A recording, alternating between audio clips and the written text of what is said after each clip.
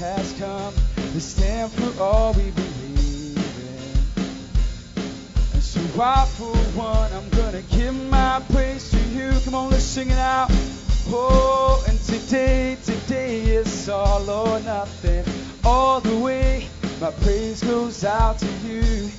Yeah, all the praise goes out to you. Lift your voice. And today I live for one thing, to give you praise and everything I do. Yeah, all the praise goes out to you. Sing all we are, here we go. And all we are is yours, and all we're living for is all you are, is all that you are. Sing it out. And all we are is yours, and all we're living for is all you are, is all. Come on, just the voices in the bass, come on. And all we are is yours. Lift your voice today, come on. It's all you are. It's all we are. And all we are is yours. All we're living for is all you are. Is all, sing all we are. And all we are is yours. All we're living for is all you are. Oh, it's all. Come on a little loud, all we are. And all we are is yours. All we're living for is all you are. Oh, it's all. One more time, lift it up, all we are. And all we are is yours. And all we're living for is all you are. It's all that you are. The time has come. The time has come. Stand for all we believe in. So I for one, I'm gonna give my praise to you. One more time. And the time has come to stand for all we believe in. And so I, for one, I'm gonna give my praise to you. Oh, sing it out. And today is all or nothing. All the way, my praise goes out to you. Yeah, all the praise goes out to you. And today I live for one thing, to give you praise and everything I do. Yeah, all the praise goes out to you. And everything I do. Yeah, all the praise goes out to you. And everything I do. Yeah, all the praise goes out to you. Put my hands up and praise in this place. Oh, we come to you, Lord. Hallelujah. If you can just stick your hands up in the air for me right now, come on. Just as a sign of surrender. Hallelujah. God, it's our heart that worships you, God.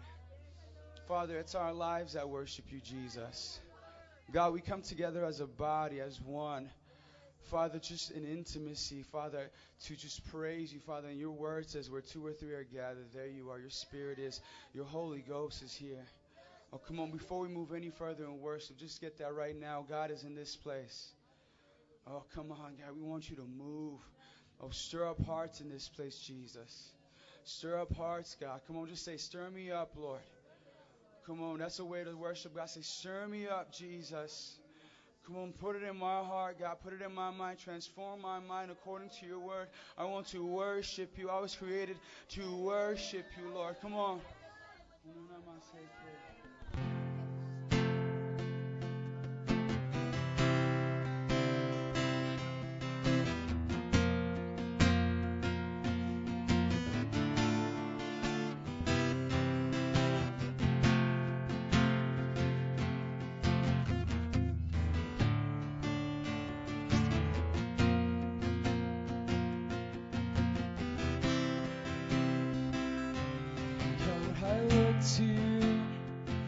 I won't be overwhelmed. Give me vision to see things like you do. God, I look to you,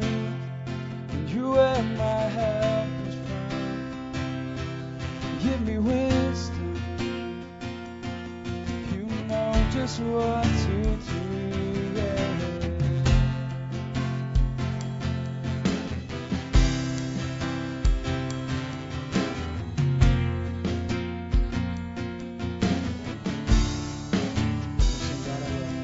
God, I look to you, and I won't be overwhelmed. Give me vision to see things like you do.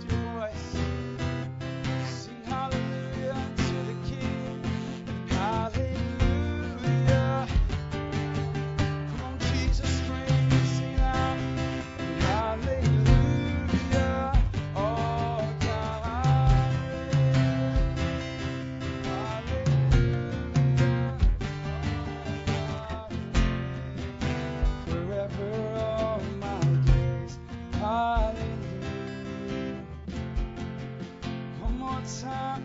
Hallelujah, our God reigns. Hallelujah, our God reigns. Hallelujah, our God reigns. Forever all my days. I won't listen to your own words, just worship Him right now. Oh, it's what you've done in our lives, Jesus. We worship. Lift our voice, we lift our voice. We've come to be with you. Be with us, O Lord. Come stir up in our hearts.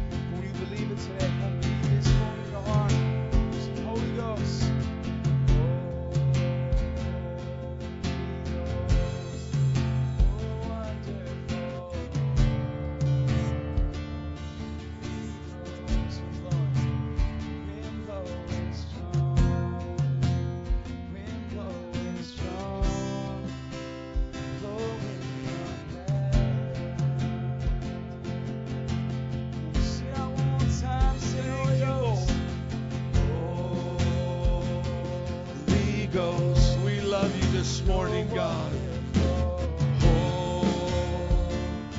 Holy Ghost, we welcome you here. Wind strong, wind blowing strong, blowing from heaven.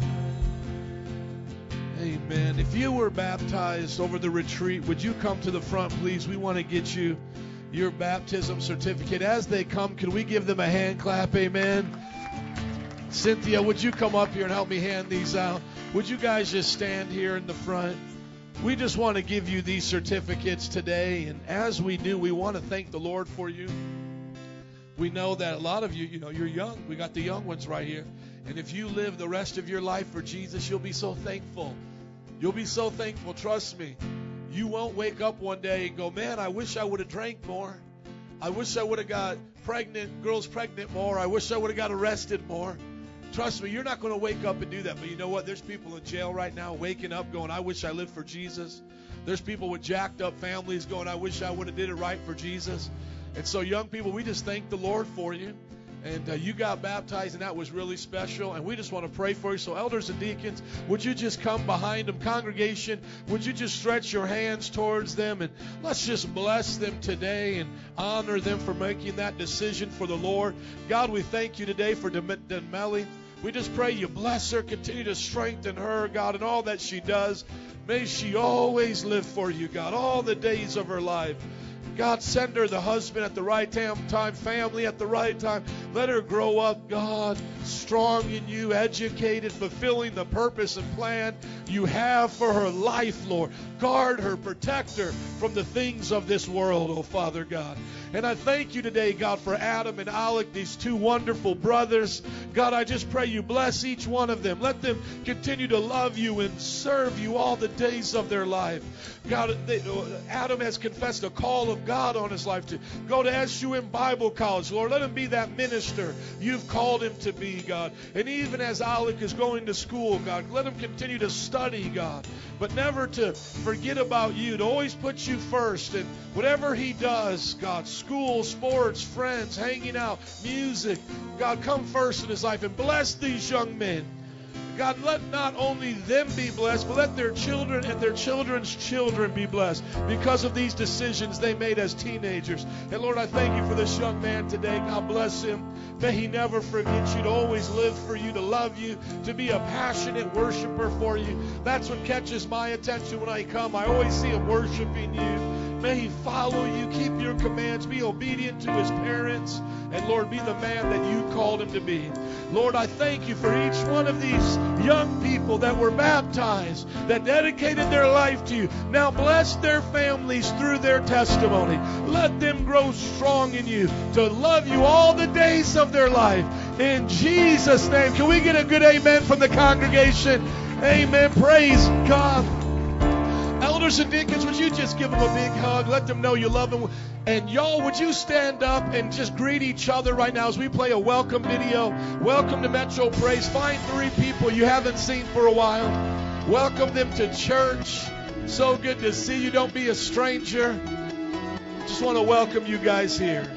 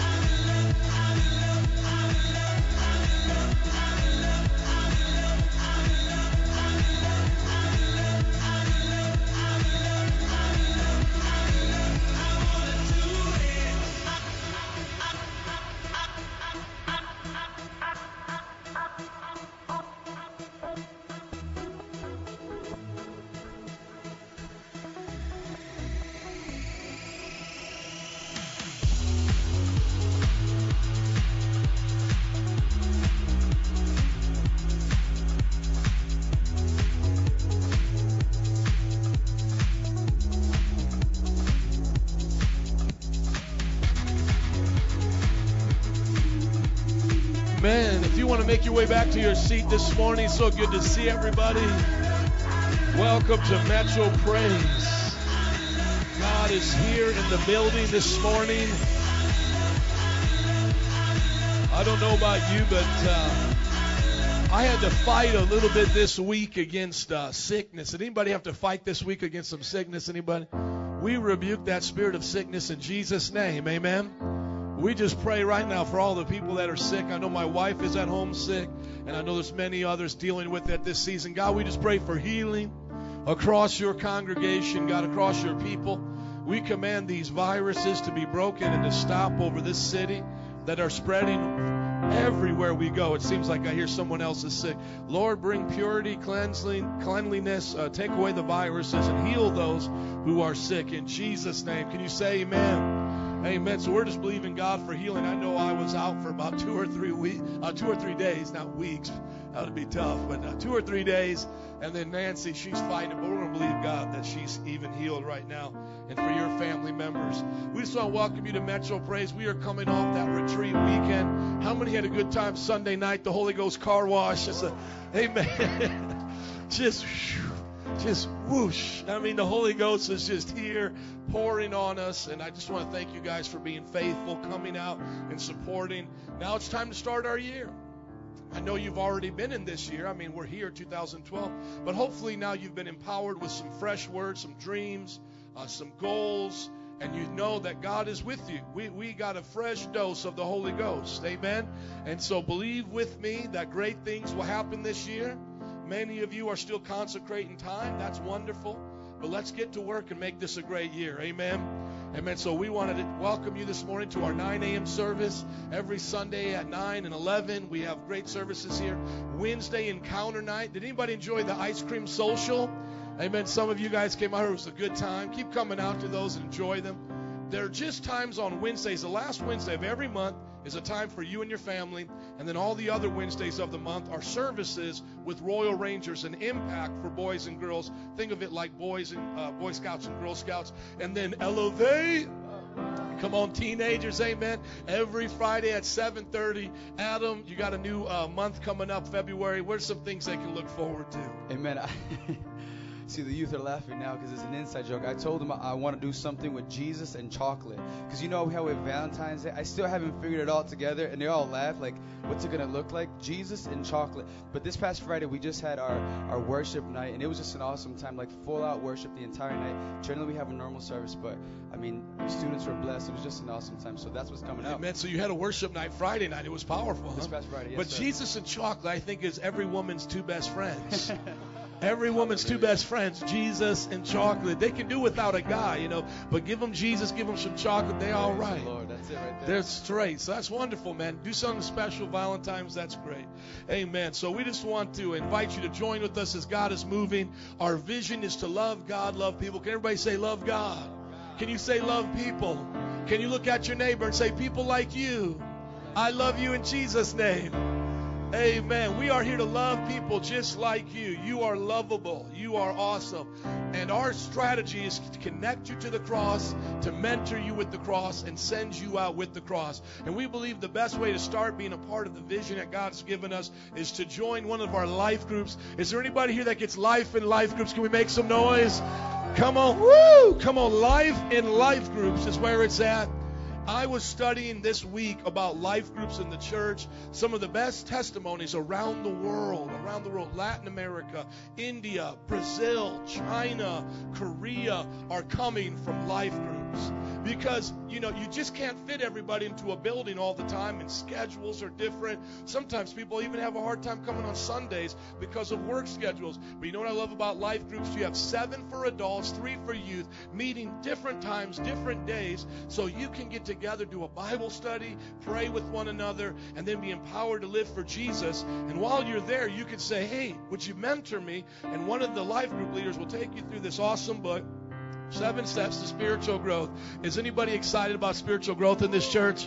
Amen. And if you go through this, before you know it, you'll be in the 201 right here. And that's a Sunday school class. I know I got some 201ers in the house. Can you all make some noise?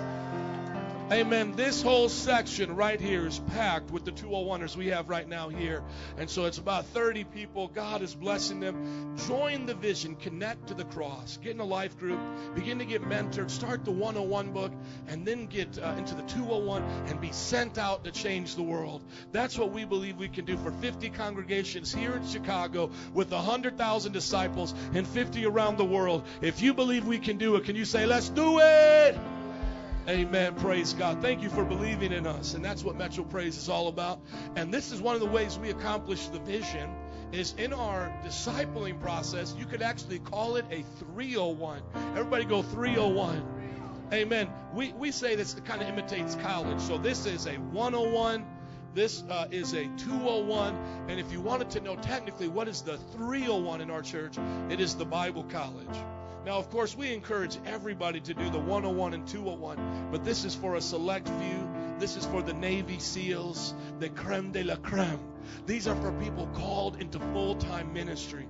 We already have about 14 students right now, and we want to recruit another 10 because about 12 of them are graduating in May.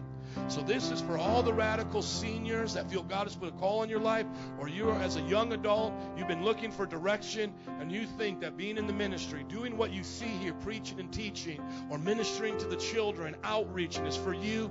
We want you to be here. It's going to be the SUM Spiritual Emphasis Rally, and it's going to be February 4th, a Saturday at 5 p.m. Can everybody say amen? Okay, this is not for everybody, but this is for those chosen few. So if you are a senior or a junior and you want to come, this is our college days. We want you to be there. Or if you're a young adult or any age adult, you could be 50, 60, 70 years old. So I'm a professor in the college. Some of our students go as close up to 60 years old. You're never too old if this is what you want to be. Amen? Just to give you a little description about it, we have information in the back, and sum.edu is the college. It's fully accredited. It's fully accredited. That means as accredited as UIC is, Northwestern, as any colleges in our city is accredited. This is accredited. People get financial grants and loans to go to the school. All the credits are transferable, and they get their Bachelor's of Arts degree in 3 years instead of 4. Because it's a Bible college, we say, let's save them money on tuition and time. And so they do 3 semesters a year. So it's tri-semesters. And in 3 years, you get your Bachelor's of Arts degree. That's what I got. And then I went on to get my master's degree, and I'm a professor there now. Amen? So this is those of you who are radical parents. If you have young people or friends, even if they go to other churches and you're looking at their life and you might think they have a call of God on them, have them come and join us. This is a school that we host here. It's done via webcast, live classes, and some that I teach. And there's about 25 locations, about 500 students around America right now. Can we say amen for that? Praise God. And that's where Mardi Gras will be with the Bible College. And so our students go out there as well. Just want to let you know about our update. We did click up that number a whole bunch over from one week to the other. So let's bless the Lord for over $5,754. Amen. Some of you heard the cry of my heart. And so I want to encourage you today to keep giving towards our building fund. It's something that we're doing at the beginning of the year. So would you open up your Bibles with me to Luke chapter 6, verse 38. And ushers should have passed out to you the envelopes. And we have pledge seats that are for your benefit. If you need a pledge sheet, it is for you. You can raise your hand. One of the ushers will give that to you now. But most of you have already received those, and we have them in the back if you ever lose yours. Turn with me to Luke chapter 6, verse 38. We are at the time in our ministry where we put everything on the line, and we've used everything that God gave us from 2011. And for us to move successfully into 2012, we need your help. Okay, let me give you an example about this. Our minivan is on its last leg. If we do not replace it, we will be out of van.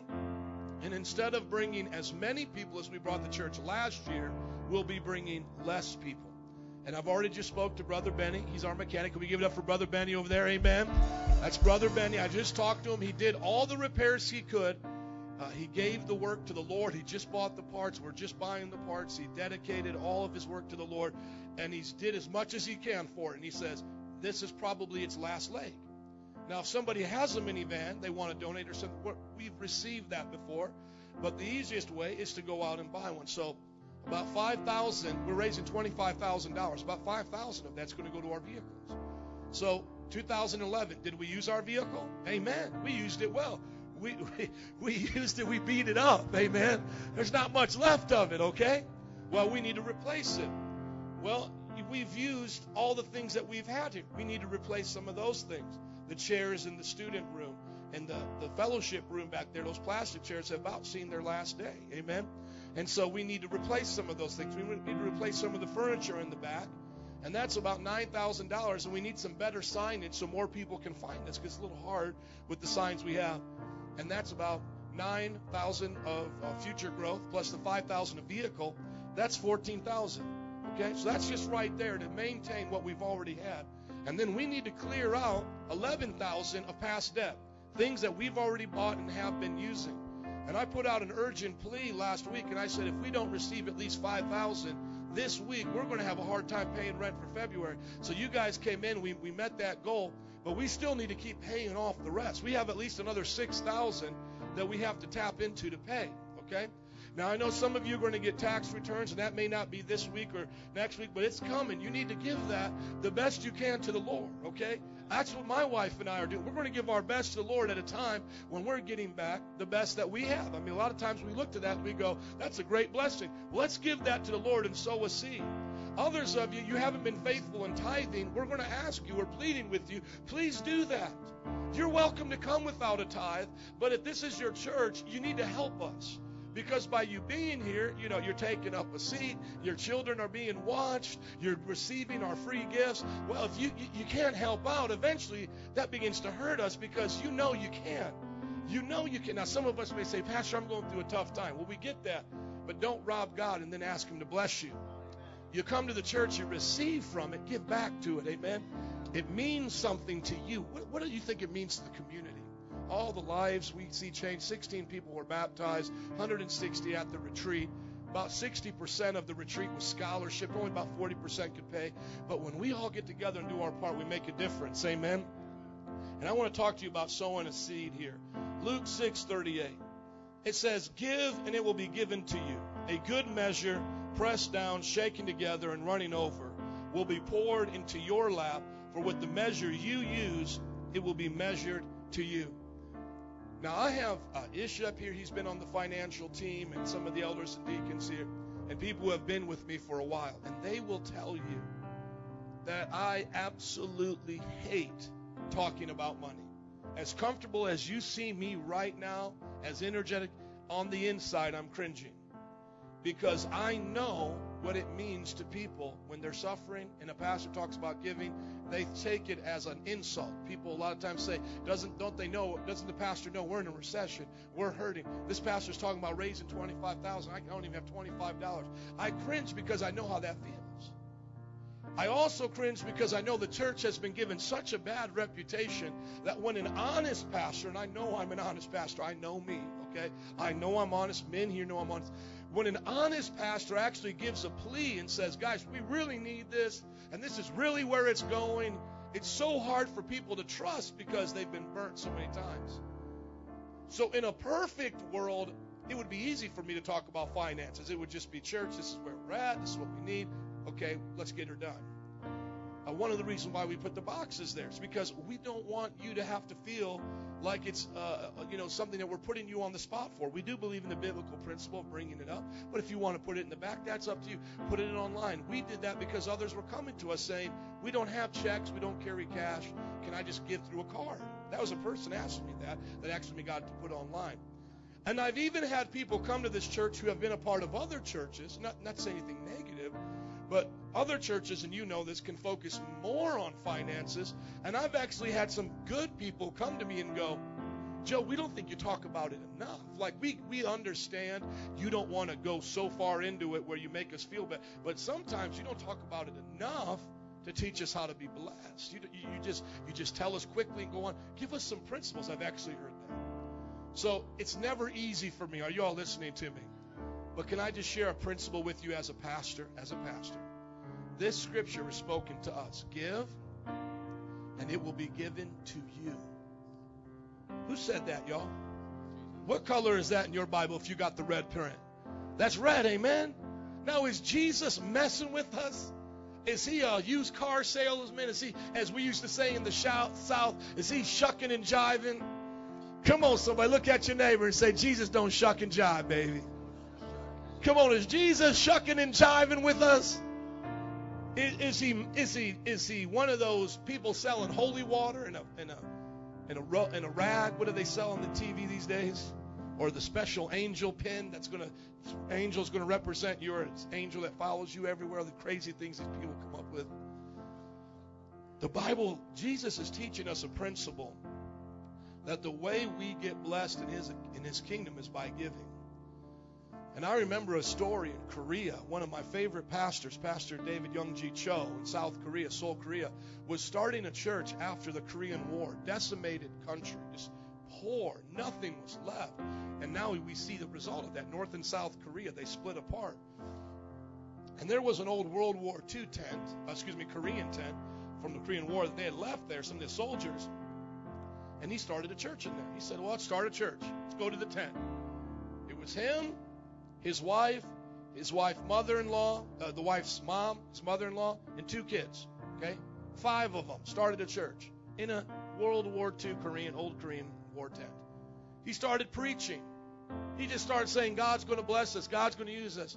And then God told him, God said, start preaching to them like you're preaching to the largest church in the world, because that's what I'm going to give you if you're faithful. That's what he heard from the Lord. So he started preaching, God is going to move in our nation. And they would plug their ears and they would say, Pastor Cho, what are you doing? There's only like 6 of us here. You're preaching so loud. He said, but God told me I want to build the largest church in the world. 6 people, old World War II tent in Korea.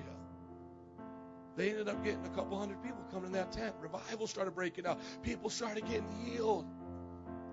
Then about 500 started coming. Then 1,000 came. And there was no way they could fit there. So they all came together. This was right after the Korean War. They're decimated. They don't have anything. So he says to his people, he goes, we've got to save up and get some land and buy a building.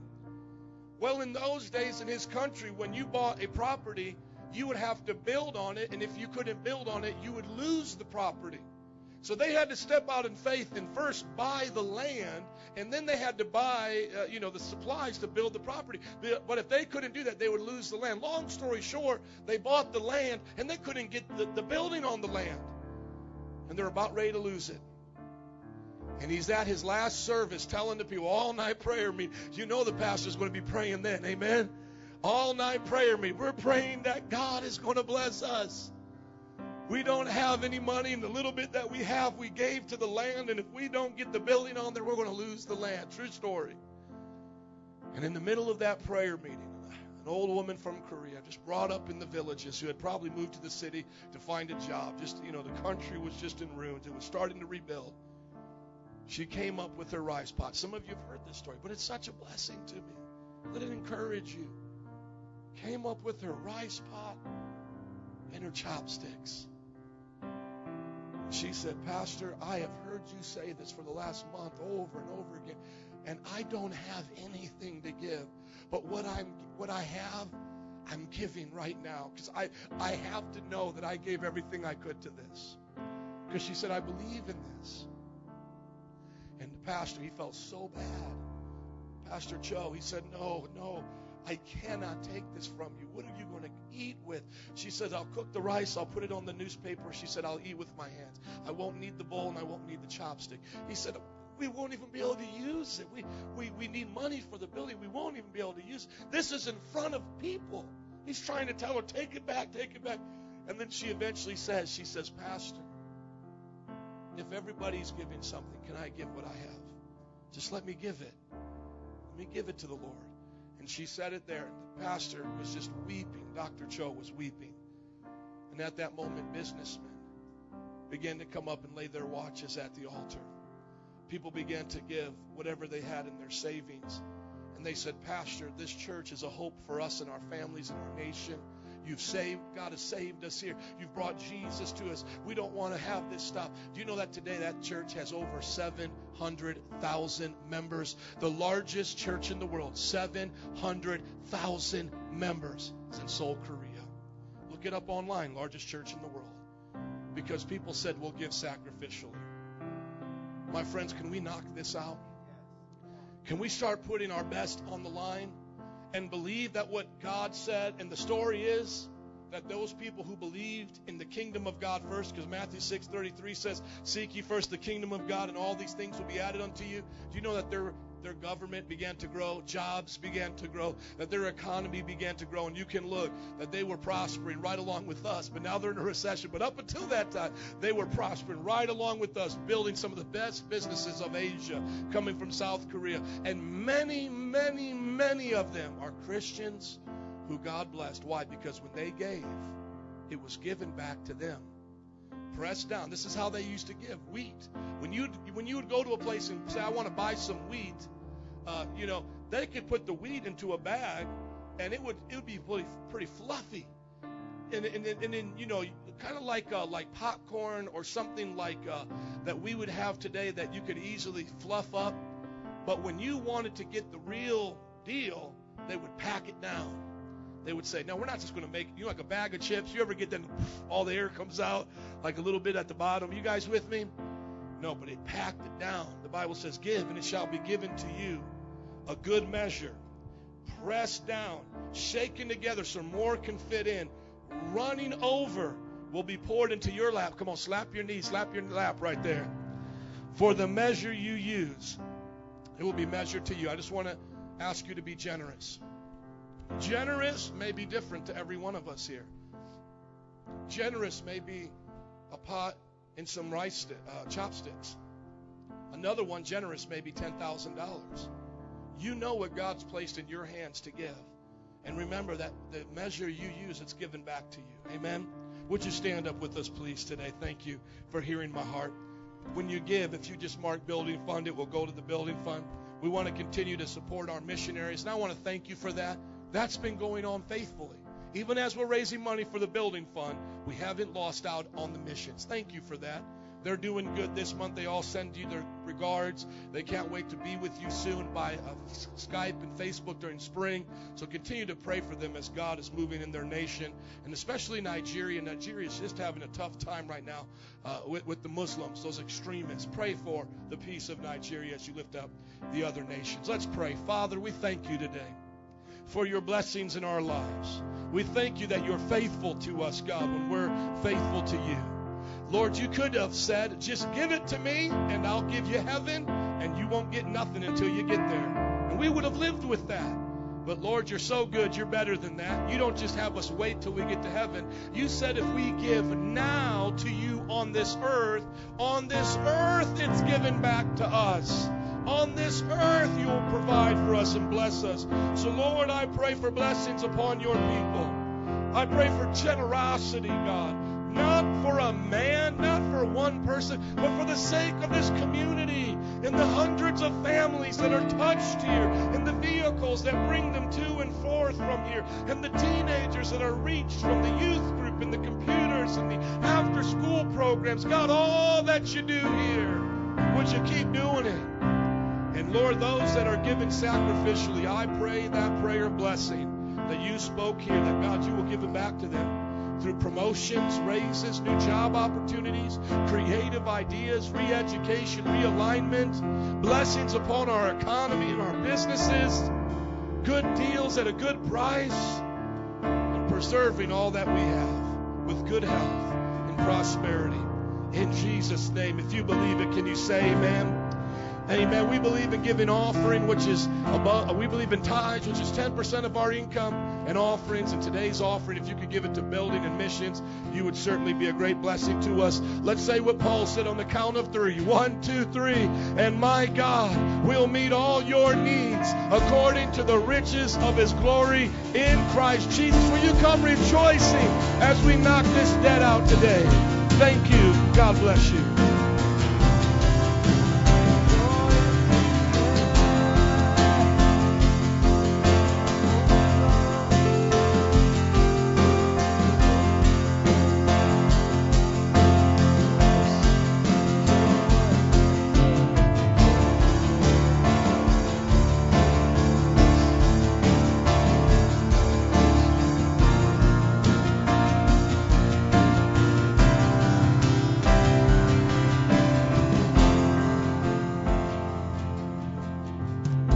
Will you open up your Bibles with me to Matthew chapter 28, verse 18? Will you look at your neighbor and say, it's good to see you, neighbor?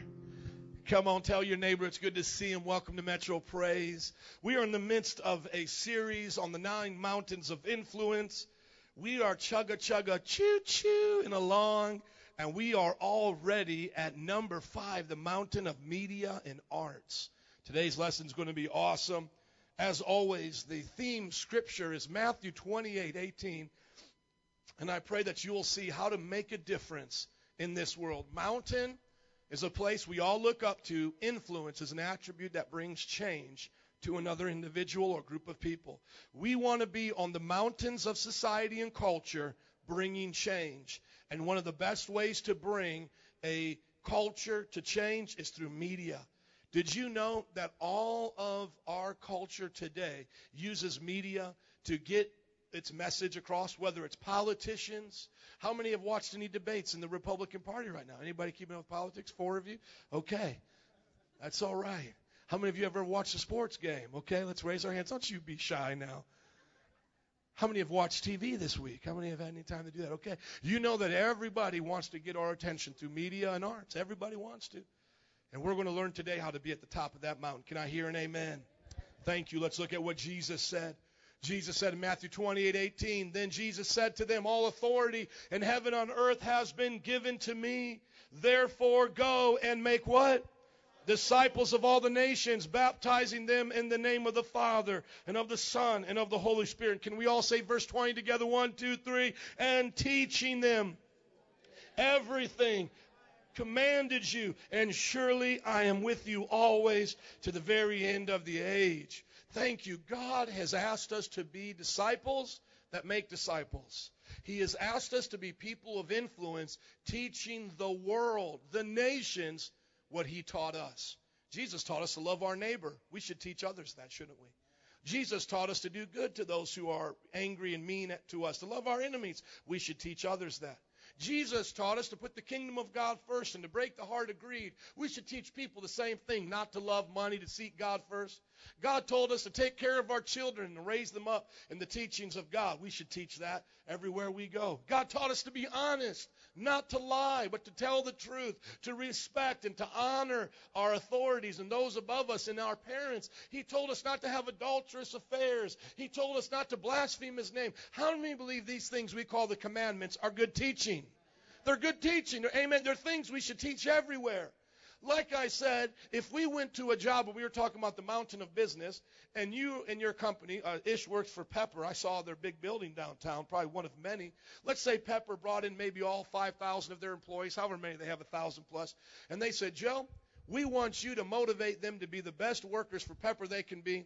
Now, we don't want you to get all into the religious aspect and to try to get them born again, but would you just use the principles of the Bible to teach them to be better workers? How many know I could do that from the Bible?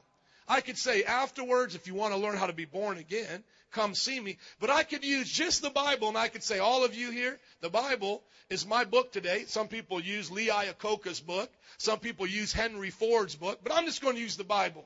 All workers, you need to be hardworking and honest. Now, do you think at any point, when I say all workers need to be hardworking and honest, you think any manager is going to stand up and go, hold on a minute. Hold up, hardworking and honest. I disagree with that. You think anybody's going to disagree with that? Or when I say to Pepper, okay, now Pepper, what you need to be is you need to be kind and you need to be generous and you need to be considerate of your customers. You think one of those sales managers is going to stand up and go, hold on there a minute, preacher. We don't want anybody being kind to our customers. What I'm trying to say is the principles of change that even the world recognizes come from the Bible, sir. Come from the Bible long before Henry Ford, long before Rockefeller, long before Donald Trump, right here. This is how we become successful in life. Greatest nation in the world built on these principles right here. So when the Bible says, go out and make disciples, teaching the nations to obey, we take that serious at Metro Praise. And we want to ask you to find your mountain, to find your place. All of us can have a part of these 9 mountains we've been talking about. But there is going to be probably 1, 2 at the most where God is going to call you to own that mountain. And this may be that one for you today, because today is Media and Arts. And like never before, we have the opportunity to use media and arts for the glory of God. There are so many young people here that want to work in the video game industry, graphic designs, websites. You know, websites, just in my generation, weren't even around 10 years ago. We didn't even think about it. 10 years ago, they were just starting. It would have never been something you would have thought everybody would have had. But now you have a website. It's called Facebook. You have a place on the web that tells all about you and your life and what you ate last night. And if it upset your tummy a little bit, how many can say TMI? Sometimes people get a little TMI on Facebook. You're like, really, you could have kept that to yourself. You know what I'm saying? Come on. You have a website. It's called your Facebook. You probably would never even have realized that. You wouldn't have realized that you are carrying around. If you have any type of a smartphone on you that has at least 16 gigabytes of memory, mine has 64. If you have anything like that in your pocket, you are holding it in your pocket greater knowledge and computing ability than the computer that sent NASA, that sent the spaceship to the moon the very first time. The Apollo mission. They didn't even have a computer that had 64 gigs. This has 64 gigs. They only had a computer with a few gigabytes. Are you listening to me? You wouldn't have thought you would have been texting as much as you were. I remember when I heard texting coming out, it was like, oh, man, it's just lame. If I want to talk to somebody, I'll just call them. How many thought that at first? It was just texting wasn't worth it. And then all of a sudden, you got the point. You're like, oh, I can just say a sentence and not have to call you and ask you how you're doing. And sometimes it doesn't make things better. Maybe it makes things worse. But we've gotten so used to this. And growing up, I remember growing up, and it's not like I grew up in the 1920s, okay? I mean, I just remember growing up in the 80s and having a TV where when you clicked it, it made a big noise. It's like click, click, click, click, click. And you would go through like about 10 stations. Anybody know what I'm talking about? Just click, click. And then you would set up the antenna. And then when it wouldn't work, you would just kind of beat it a little bit like poof. I was just teasing my mom about this because my mom is like me. She's so tenacious. She always has to fix everything. And I feel so bad for her because the electronic age has surpassed her. Because the last thing that she remembers was setting up an antenna going poof, poof. And I feel so bad because now she can't set up the email by beating it, you know. But you know how many new electronics, whether it was your Nintendo game or your TV, your radio, just a good little beating would help that thing work better. Poof, poof. And I just remember that click, 10 channels. We just got cable. I mean, I think we have 300 channels on cable. I mean, you guys would probably know, some of you better than me, but at least that many. It is unbelievable what technology has done. Media and the arts. And what I want to do is I want to have you watch this video and begin to get an understanding that we are all being affected by this. And we can make change through this. And there's some here that may have a calling to actually be the next web designer, be the next movie star, TV star. And you may be surprised about where some of these guys that we watch now, where they came from and who they used to be and what they believed in. So would you play that video for me, please, Ellie? Thank you. You and I might spend about 70 to 80 years on this earth. Not long when you consider the timeline of eternity. Have you ever wondered what life is all about? Every day we get bombarded with the message to pursue the things of this world. Make money, get stuff, be comfortable, live well. More, and me, me, me. That's the prevailing message of our day. Our generation has a hijacked version of the American dream. But as Christians, we know deep down this distorted view of life isn't real life. We read what the Bible teaches, and we see how Jesus lived. Every day we face a choice, to pursue the me, me, me mindset of the American dream, or to pursue Christ. What if this generation was willing to trade in the pursuit of the American dream for a world that desperately needs Christ? To be traders. A trader is a new kind of missionary, not defined by geography. Where you live doesn't make you a missionary. The mission you're on makes you a missionary. Being a trader is a movement that requires us to live out our faith, not just talk about it. As a trader, we must choose daily to sacrifice and be intentional with our time, money, and skills. We can be like the Good Samaritan in the parable. When we're on the road of life and see someone in need, we choose to help. We follow Jesus' instructions to go and do likewise. A trader must hate injustice and find specific ways to bring the hope found in Jesus to desperate situations. It's easy to identify what you hate. What makes your heart break and your fists clench? A trader sees work as worship. Everything you do in life, including your job, can be an opportunity to worship the God who created you. Because God is glorified when we use our God-given passions and skills with excellence. And finally, a trader must act swiftly because the time is right now. The result of all this would be a generation of traders who are making choices with their time, money, and passions that are kingdom-focused and not self-focused, so that our short time here can have an eternal impact.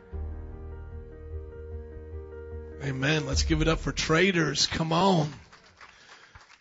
See, I want you to make a trade today for the ungodly entertainment in media and arts, for the godly entertainment in media and arts that God wants to use.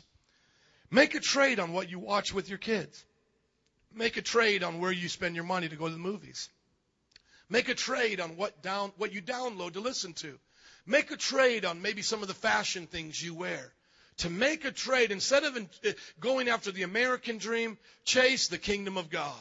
Make a trade today, because in the media and arts, they're asking for your dollar right now. The only difference between them and your preacher is they use lies to get that money from you. They show you that fast food commercial, and it's always those skinny college, young adults, sexy people. They don't show you Bubba eating that Big Mac, do they? They don't, just want another Big Mac. They don't show you with that. Come on, they show you all the fun of owning these cars and things. They don't show you the people going to the bankruptcy law firm saying, I can't afford this. They're not showing you the real picture. I want you to look at three things that we're going to talk about today in media and arts. We're going to talk about music. We're going to talk about art and movies. Here are three things that people are trying to get: your money, your time, your attention. And your money is valuable. Your time is valuable. And they're trying to get it right now. But I think if you trade it in for the kingdom of God, you'll make a greater difference than you ever thought. Let me just give you a quick example. 2 hours in front of the TV, 2 hours at the movie theater, $15 a ticket plus popcorn, maybe $50 for two of you to go all together in 2 hours. What would have happened if you would have showed up last night at Wicker Park, gave $50 for hot chocolate, and gave 2 hours to evangelizing? Or what if you had taken that $50, went to the high school, stood out there, gave them some free candy, some free drinks, and low taste for Jesus, and spent 2 hours with young people? What if you would have spent that 2 hours, husband and wife, just instead of being at a movie, looking across from each other, and got her some nice chocolate and roses? Come on, somebody. You'll be surprised what will happen when you make a trade for what you and I just give to media and entertainment without even thinking about it. If you'll start making a trade, I believe God will use you. Here's some things in the Bible you might not ever have known, that media and arts were always around in the Bible. Look at this. In Miriam's day in Exodus, she was a music singer. She was kind of like the Christian Britney Spears of her day. The Bible says after they crossed the Red Sea, Miriam picked up a tambourine, started dancing, choreographed dancing. She taught the dance to everybody else and wrote a song and had everybody sing along with her. I mean, you want to talk about showing up to a Vegas show or showing up somewhere to a concert? Miriam did that in the Bible.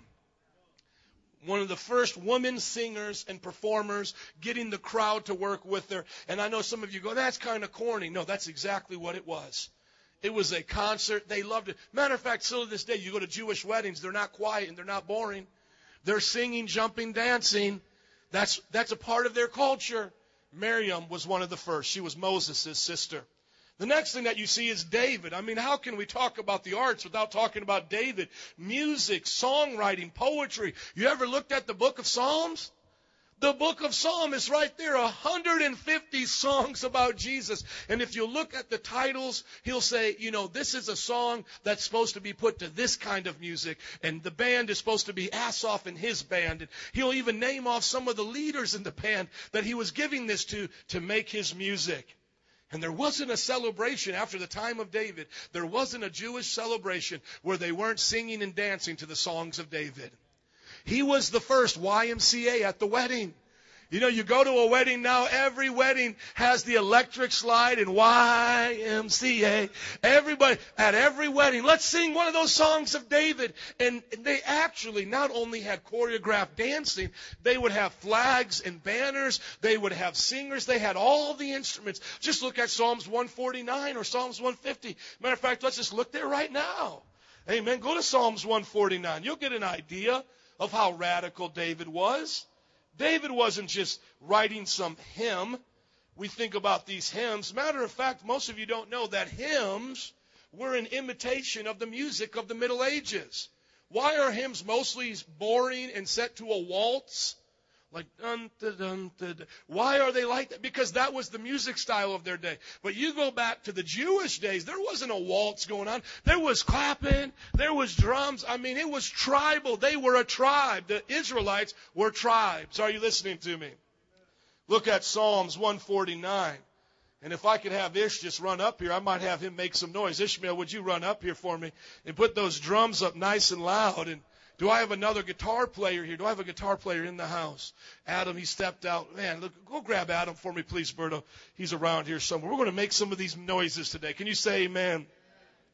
Look at Psalms 149, and as we hear about some of these things, we can make some of the noise here. Come on. Come on, Psalms. Let's go to Psalms 150 is better. 150. Okay, let's give it up for Adam. Come on, Adam. Psalms 150. Praise the Lord. Praise God in His sanctuary. Praise Him in His mighty heavens. Praise Him for His acts of power. Praise Him for His surpassing greatness. Now, how many know God already gave you at least 2 or 3 instruments? Your first instrument's your voice. Your second instrument's your hands. And you can start stomping your feet a little bit. Amen? You've already got some instruments. Now it says here, praise Him with the sound of a trumpet. So we need a trumpeter in the church. Amen. Anybody play trumpet, want to join the band? How about this one? Praise Him with the harp and lyre. It's you, dude. Harp and lyre. Yes. Praise Him with the tambourine and dancing. See, the tambourine. Praise Him with the strings. Let's go back to the strings. And then the flute. Okay, we got this. We got this. You got a little bit out of here, because now praise Him with the clash of cymbals. Praise with resounding cymbals. Now, verse 6, we're all going to do. Let everything that has breath. You have breath? Come on, take a deep breath. Now praise the Lord. Come on, hallelujah. Amen. Thank you, Ben. Appreciate that. Thank you helping me out today. If you ever wonder why we have an electric drum set, this is why. Because when they get wild and crazy back there, we just turn them down. We just turn them down. See, when we didn't have an electric drum set, they were beating and making all of our ears go like this. But I'll just go back there now and I'll just go, Ellie, just turn it down a little bit. Amen. How about this? Number 3, craftsmen, art, pottery, engraving into wood. 2 Chronicles talks about there were craftsmen, artists, carpenters who didn't just build a house. They built beautiful houses. They didn't just put up a 2x4. They engraved that 2x4. They made pottery. They made stones engraved with images, angels on some of those stones. Number 4, craftsmen, fashion, and clothing art. The Bible talks about these women and men, even men, tailors. Even today we understand Versace and, Gucci and these designers. There were designers in the Bible that made the priest's clothes. You want to talk about bling? The priest's clothes had 12 different types of gems on a golden breastplate. Are you listening to me? Ellie, can you even find a picture like that? You want to talk about bling? You know how right now some of the fashion, Ed Hardy, is it Hardy? Harley? Hardy. Okay, Harley motorcycles, Hardy clothes, right? And he's famous, for putting on the rhinestones and the gems. Let's look at the priestly robe, if we could get it up here. 12 different types of gems on a golden breastplate. These men had to be fashionable. They had to be good tailors to make that good fashion. Here we go. That's what it looked like. Come on, somebody say bling bling. Now there was a reason they did that, and it was unto God. Yes, that was unto God. But how many know there was some little kid walking around in the tribe of Israel going, hey, I want a shirt that looks like that. I want a shirt that looks like that. And then some dude like, and I met some of these guys, Italian guys like Guido. Some guys like, hey, kid, I'll make one for you. $10. And he went out there, put a couple seashells on a shirt and gave it to her. That was, come on, keep it real. Their Bible says there's nothing new under the sun. We may have new inventions, but they're always for the same purpose, to clothe us, to communicate, etc. And so clothing fashion was back then. And then Jesus. Do you know that Jesus was a storyteller? With his parables, painting the most visual picture you could possibly imagine, what we would call theater. Think about when he says the Good Samaritan, going down the road. People knew the road of Jericho. I know that road, it's right there. I can see him just telling Peter, Peter, get up, you're going to act this out. And as he walked down the road, and Peter's walking down the road, it was just a natural part of their life, was to demonstrate things. Theater, music, arts, and crafts was all in your Bible. Did you know Satan was a worship leader? Did you know that as Satan's main gift in heaven was to sing? As a matter of fact, God made Satan. You ever seen a hummingbird as it moves its wings? Have you ever seen that? It makes noise. Do you know what the Bible says? That as Satan moved, he made beautiful noise. That he was an angel that had music built into him. And so the most comparison that I can think of is like a hummingbird. That as Satan himself moved, he made music. Why do you think so much of music today is about the worship of ourself and the worship of other things, sex, money, and drugs? Why? Because Satan has taken it over.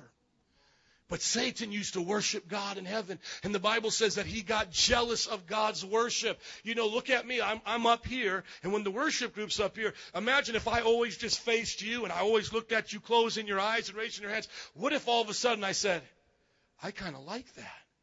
And I started making music where you raise your hands to Joe and started making you do that. Isn't that what a concert does today? See, really raising our hands, shouting out, that's supposed to be for God. But now we give it to man. That's why many times you'll come in church, I'll face the other way, because that's the direction you're facing. And I'm saying, like how you're worshiping God, I'm worshiping God. I'm not the performer. And if we could put the instruments this way, that might be a little awkward, but that might help some of you understand. We're not here to perform for you. We're giving it to God. Amen? Let me show you through history. Now, as I show you some of these historical people in the arts that were Christians, I'm not here to justify all of their beliefs or all of their actions. There's a lot of theories that surround some of these people. I don't know who they really were. Maybe you know, maybe you've taken a college class on that. But just hear my heart. Here is the point. Christianity didn't have an oppression to the arts. When people were Christians, the arts prospered.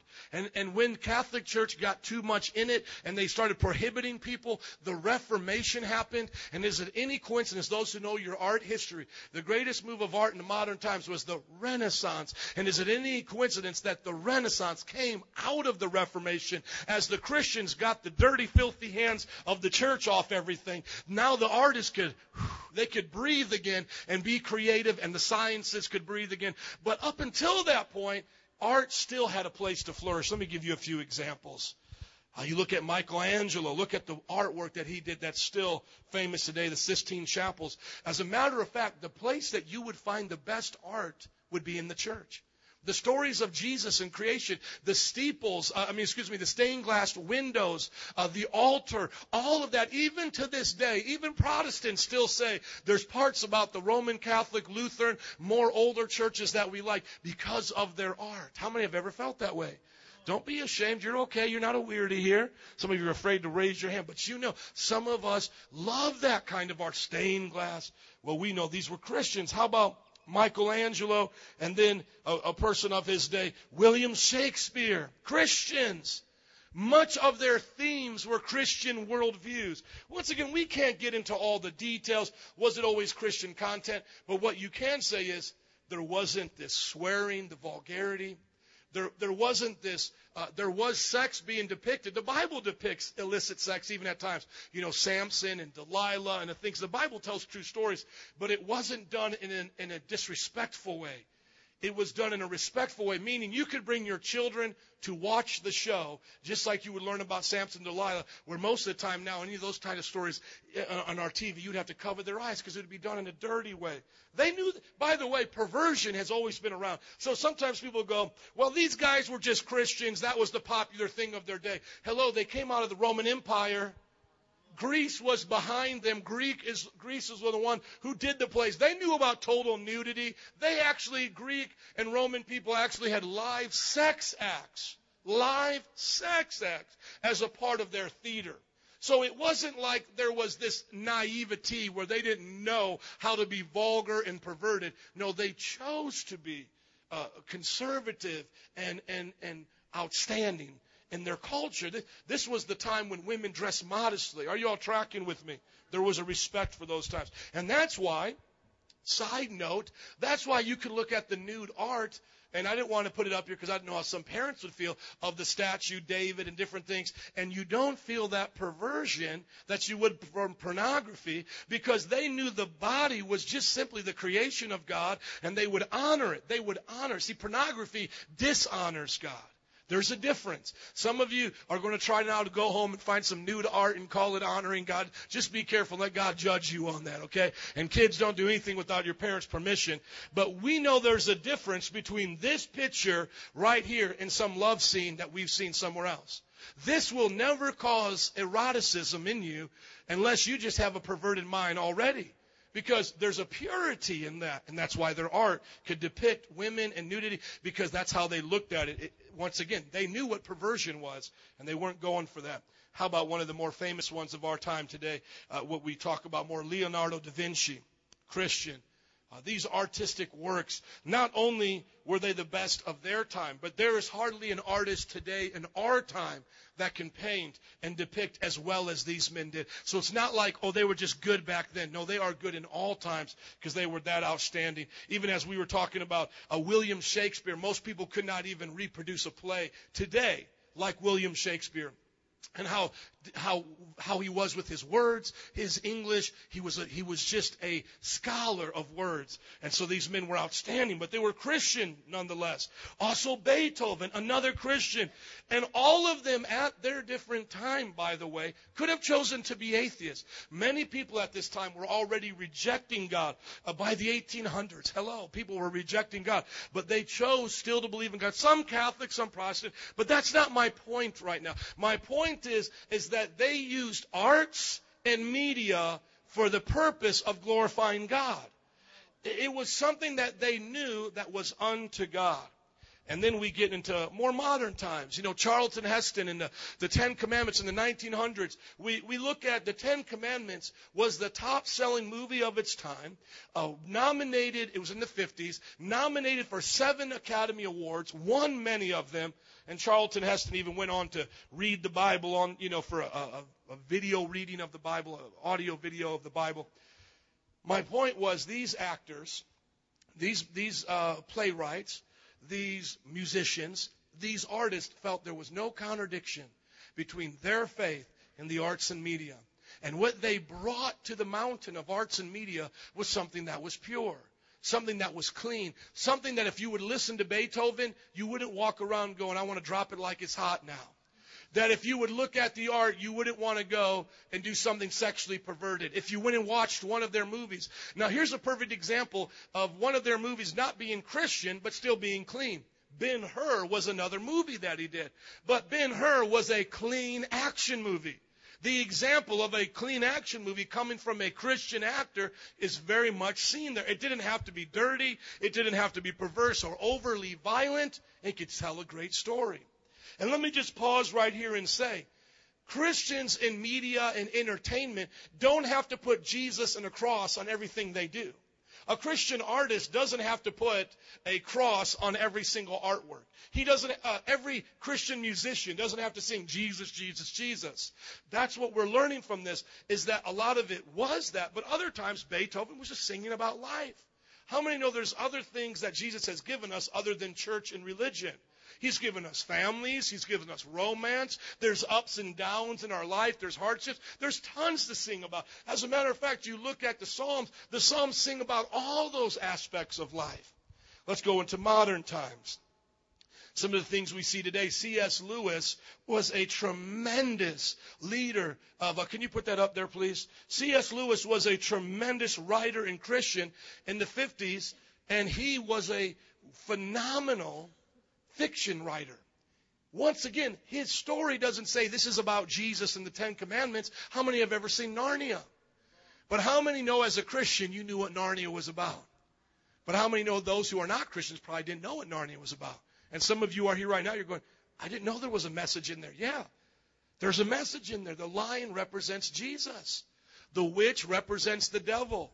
The kids represent humanity, the innocence being taken from them. You can go through this whole thing. C.S. Lewis was purposely telling a story that you would want to read whether you were a Christian or not, because they started as books, the Chronicles of Narnia. He wanted all of England to read it, whether they were Christians or not, but for everyone to get a message out of it. And first, if you're not a Christian, it gives you a message of positivity, good versus evil. But if you're a Christian or you're on the borderline, it begins to tell you that there has to be a God that is good to ultimately conquer evil, like that witch and the Lion, Witch, and the Wardrobe. And then we get to, something that's more overtly Christian, Mel Gibson, say what you want about him. But that took some courage, didn't it? That took some courage to make a movie about Jesus, right? And do you remember how the secular media just snarled at it? Oh, they were so cruel about it. And I think a lot of the extra attention, Mel Gibson got was because he made this movie. They leave most of those flamboyant, perverted guys alone. But the reason why I think they messed with him so much is because he took such a stand. And how many of you remember going to the movie theater and seeing that movie? I'll tell you what, I never felt that way in a movie theater before. There was something that happened in that movie theater, and it was so powerful. Not only was it happening in my life, but it was happening in the people around me. Now, if you weren't saved at that time or you missed it, you need to rent it and get it and own it. But for those of you that were around and went to those movie theaters, there were some special things happening. It showed us in our generation what can happen in movie theaters with movies and acting to help bring our hearts closer to God. It really made a difference in a lot of people's lives. Now, here's some people today that are really trying to live out their faith for Jesus. I put some in the past, but mostly are still today. Now, once again, I'm not judging them. There are things that I agree and disagree about all of them, but I know it takes courage for them to put their faith out there. Like Kelly Clarkson, Jesus Take the Wheel. She put her faith out there that she wants to be a Christian. Now, she may be veering from that. They may be changing it. We don't know what's going on. But we know we need to pray for her because we know she's a Christian. She claims Christ. Now, there's many that claim Christ in entertainment but aren't serving the Lord. And we'll talk about that in just a moment.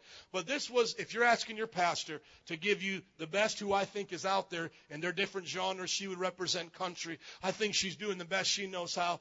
POD, rock and roll. They admit they made some mistakes, but they started Christian and they're still Christian. Here you have Switchfoot and other rock and roll. And then you got MC Hammer. As much as he was wiling out, that represents rap. Now listen, as much as he wasn't perfect, he lost a lot of his money. And I knew people that knew him, that tell his story, and I've heard his story since then. The bottom line is he still sang a song about praying. The bottom line is he was still putting it out there. Not like a Kanye West where the whole other part of the album was dirty. MC Hammer's albums weren't dirty. Are you guys listening to me? Dun, dun, dun, dun. Don't touch this. There's nothing wrong with that. There's nothing dirty in that. But do you see a song like that today? Rapping? No, they don't sing like that. Jonas Brothers, say what you want, but on Disney, promoting virginity, saying that they love the Lord. And then there's another rock group, The Fray. Obviously, you can tell where my attention is. 3 out of those are rock groups. How about this? Thomas Kinkade, one of the best artists of our day. 1 out of 20 homes have artwork by Thomas Kinkade. You may have something in a book in your bathroom or on a windowsill and not even know that's who it is. Thomas Kinkade, one of the most popular home decor artists today, is a Christian. A Christian, loves the Lord. And I can speak from him that he has a phenomenal walk with God. And by the way, Switchfoot has a phenomenal, Switchfoot to me would be the most outstanding of those guys up there. Switchfoot has a phenomenal walk with God. They do worship and many things. And Thomas Kinkade.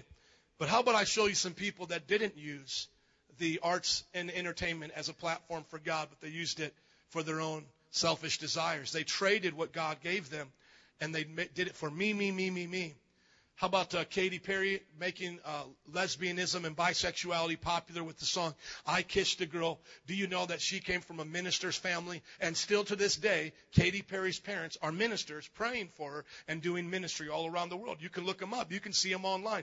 Katy Perry's parents were ministers. She sang in conferences, places just like this, led worship, spirit-filled, gifts of prophecy, just like us. But she walked away. Marilyn Manson, Did you know that he went to an Assembly of God church in the youth group? He was a part of the youth group, but he turned his back on God. You know that Jessica Simpson, that her dad was a pastor, and she was singing in church, doing Christian things. But when they had the chance to travel, he stopped pastoring, became her manager, and traded what God was wanting to do for what the world wanted. Lil Wayne, still to this day, calls himself a Christian. Still to this day, he says he reads his Bible, and there are famous pastors that say they've done Bible studies with them. And yet you look at his albums, and they're some of the most vulgar, distasteful albums. Nothing against his tattoos or where he's been from. I've been from New Orleans. A lot of people look like this in New Orleans from where they've grown up. We could accept him like that. But his music is some of the most vile and dirtiest music around. And yet he still claims to be a Christian. God have mercy. Tom Hanks, one of the famous actors of our day, all the feel-good movies, most of them coming from Tom Hanks. Do you know that Tom Hanks was an evangelical Christian that was preaching door to door with his youth group, fully in love with Jesus, but he got disappointed, he got hurt, he gave up on God, and he tried to find another way? How about Elvis Presley, probably the king of rock, the best-known American artist of our time, probably even greater than Michael Jackson, time will tell. Do you know that he sang in the Assembly of God church, leading worship like Adam? So imagine Adam with all the gifts and talents he has, Adam trading it as a young man, going to L.A., going to Nashville. That's what Elvis did, and by the time he was in his 20s, he lived that lifestyle that he lived. See, Adam's making a choice to do it for God, but he made a choice to do it for the world. Brad Pitt, do you know that Brad Pitt was brought up in a fundamental Baptist conservative home? Baptist, fundamental, conservative, Christian family, but he also turned his way from God. And R. Kelly learned to sing in the church. That's a Chicago loco, learned to sing in the church. And so many in the gospel industry learned to sing in the church.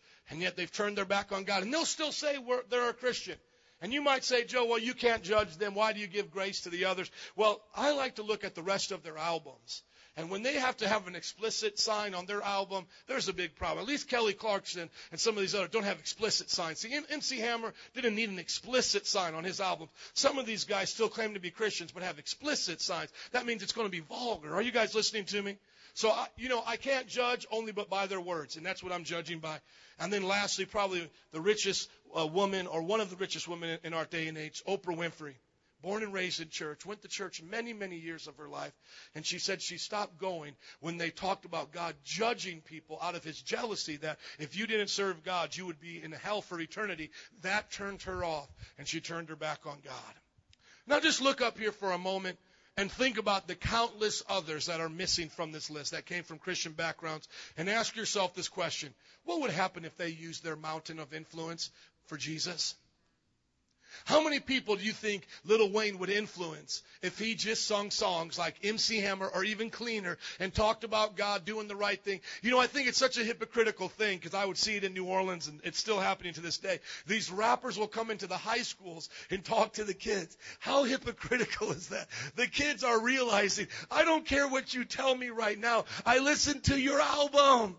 All your album tells me is money, money, money. My friends, they have wasted their influence.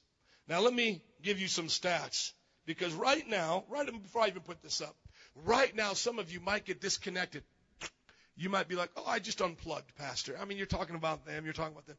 Look at your neighbor and say, he's going to talk about you now. Yeah, because I know you're not a movie star. I know you're not on TV, and you might have got a little distracted, but I want to talk about you right now. Let me give you some stats to think about. The average American, what you are, watches 4 hours of TV every day. I'm going to say that again. The average American, we are average Americans here, spend 4 hours watching TVs a day. What does that come out to? 28 hours a week, 2 months per year, 24 hours straight days, 2 months total per year watching TV. By the time an American is 65 years old, they will have spent 9 years glued to the TV. See, it gets quiet when I preach like this, because you're trying to think to yourself right now, I don't know if I watch TV that much. Let's keep it real. Let's keep it real. 9 years of our life will be wasted in front of TV. Number 3, TV is on an average of 6 hours and 45 minutes in the U.S. home a day. If you think about it, it's just on the whole time.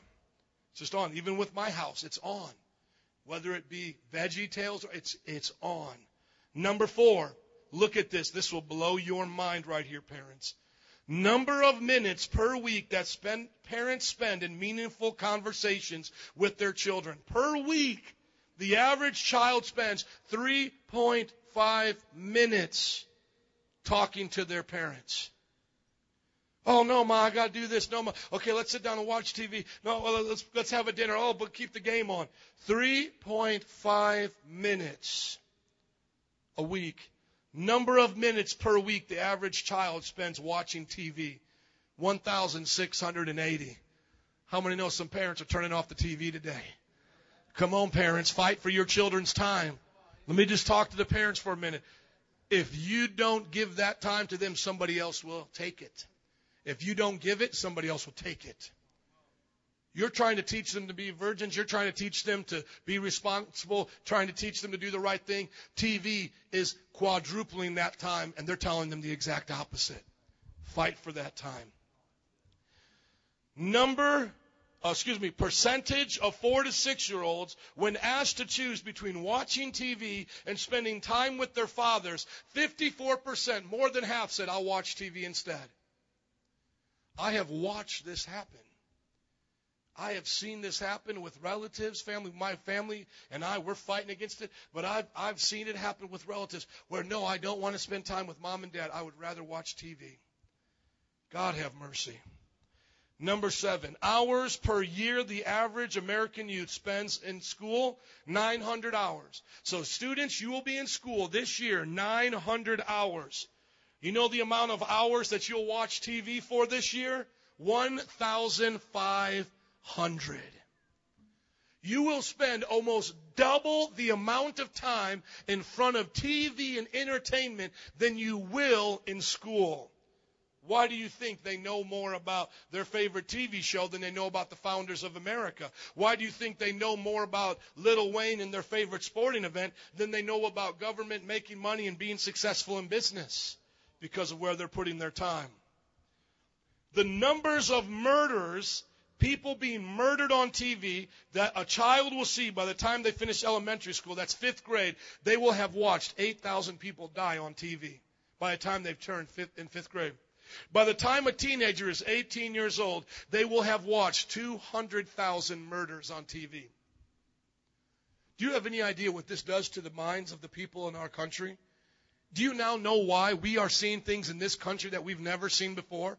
Columbine. Why? Because they play these violent video games. They see murder all the time. There's not anything that horror movies won't do anymore. And it's so easy for these kids to get it that blood and gore does not make many kids turn away anymore.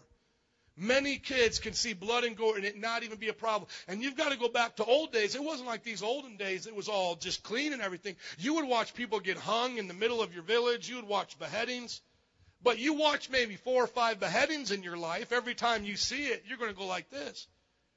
You watch 200,000, you'll just be like, what's the big deal? And then when you get in a fight, instead of just punching, no, you want the beheading now. Now you want to shoot. Instead of just shooting one, you want to shoot up a whole school.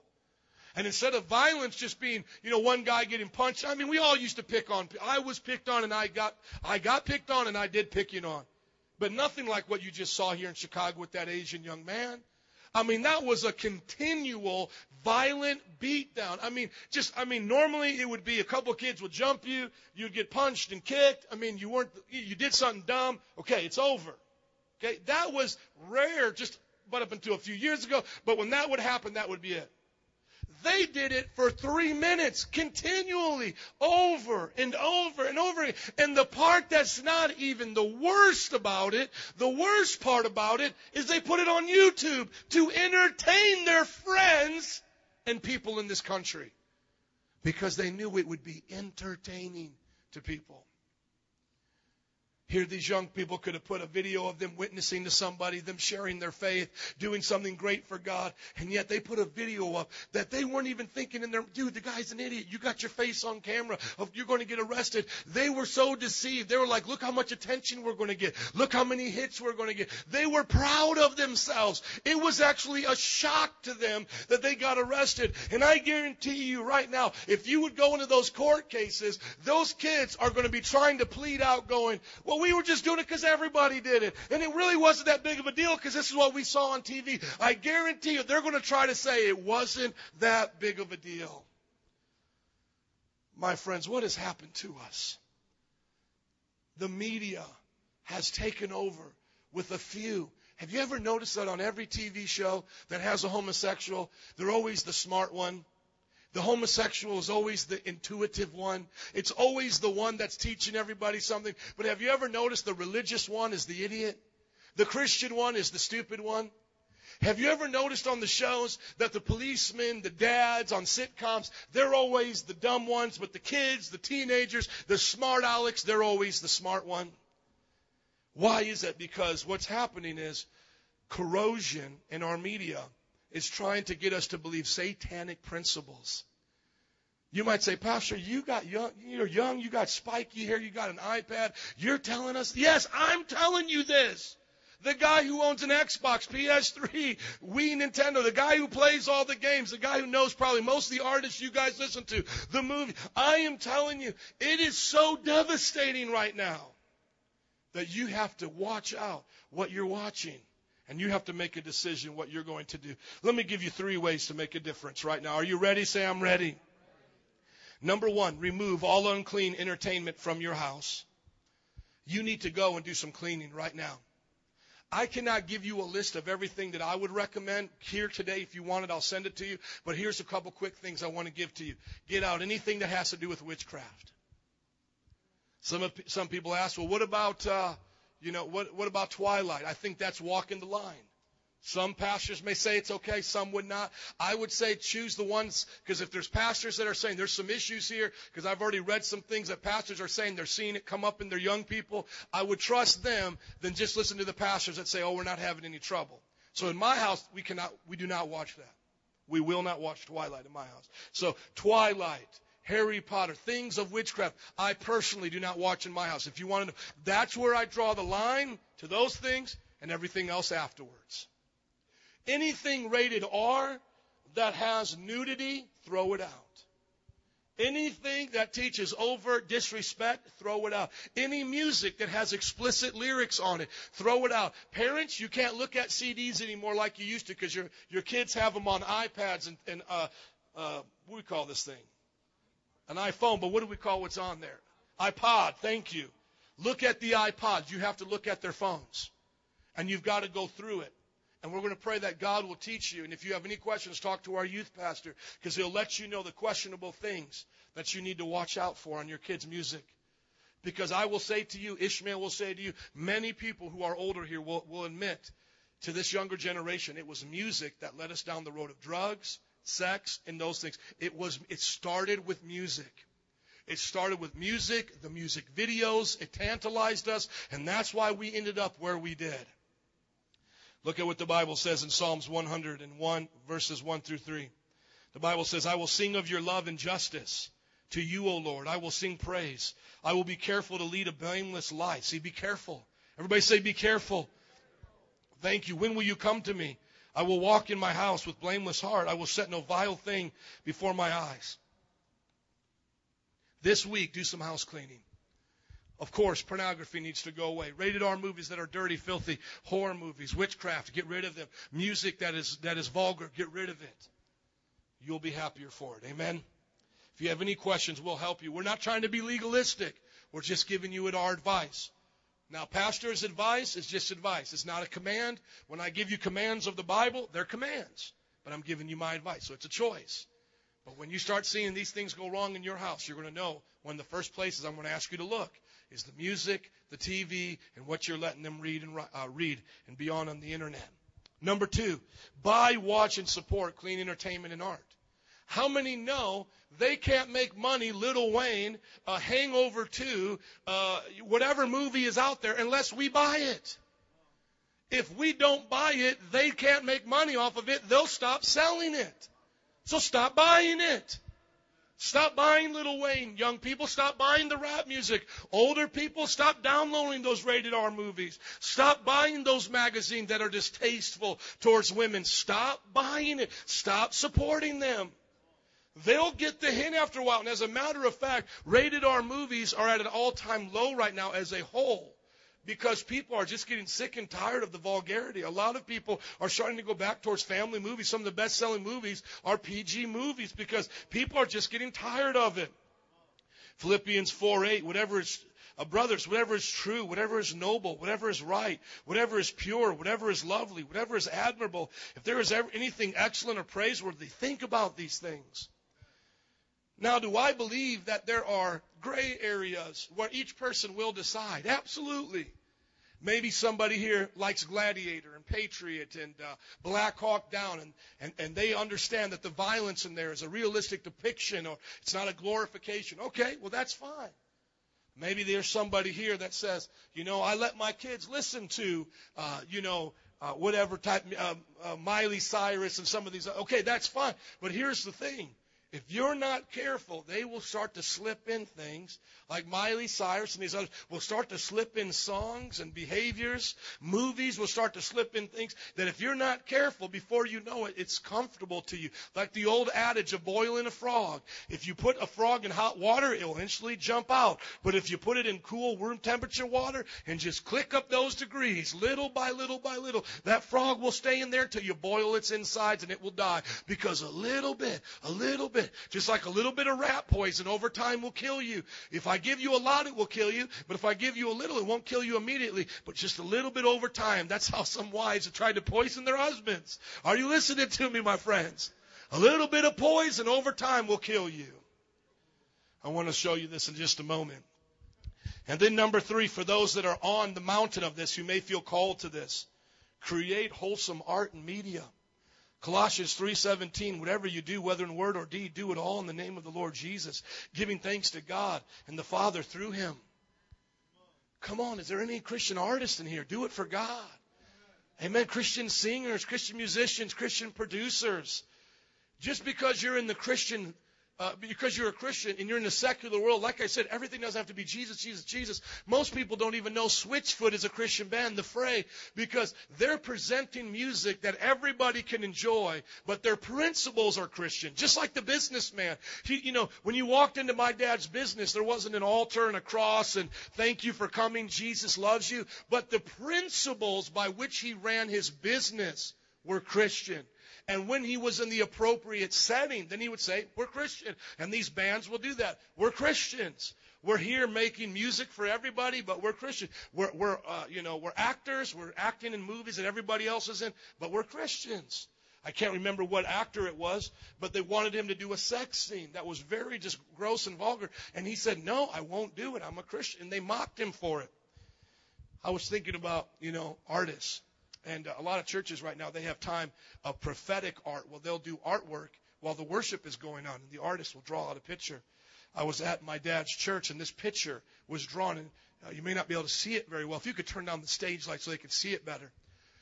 This is a picture of the buildings of New York on fire, with some people here crying and holding each other. And in the scriptures, John 16:33, and it says, I'm with you, don't get discouraged. You'll have trouble in this world, but be of good cheer, I'll overcome the world.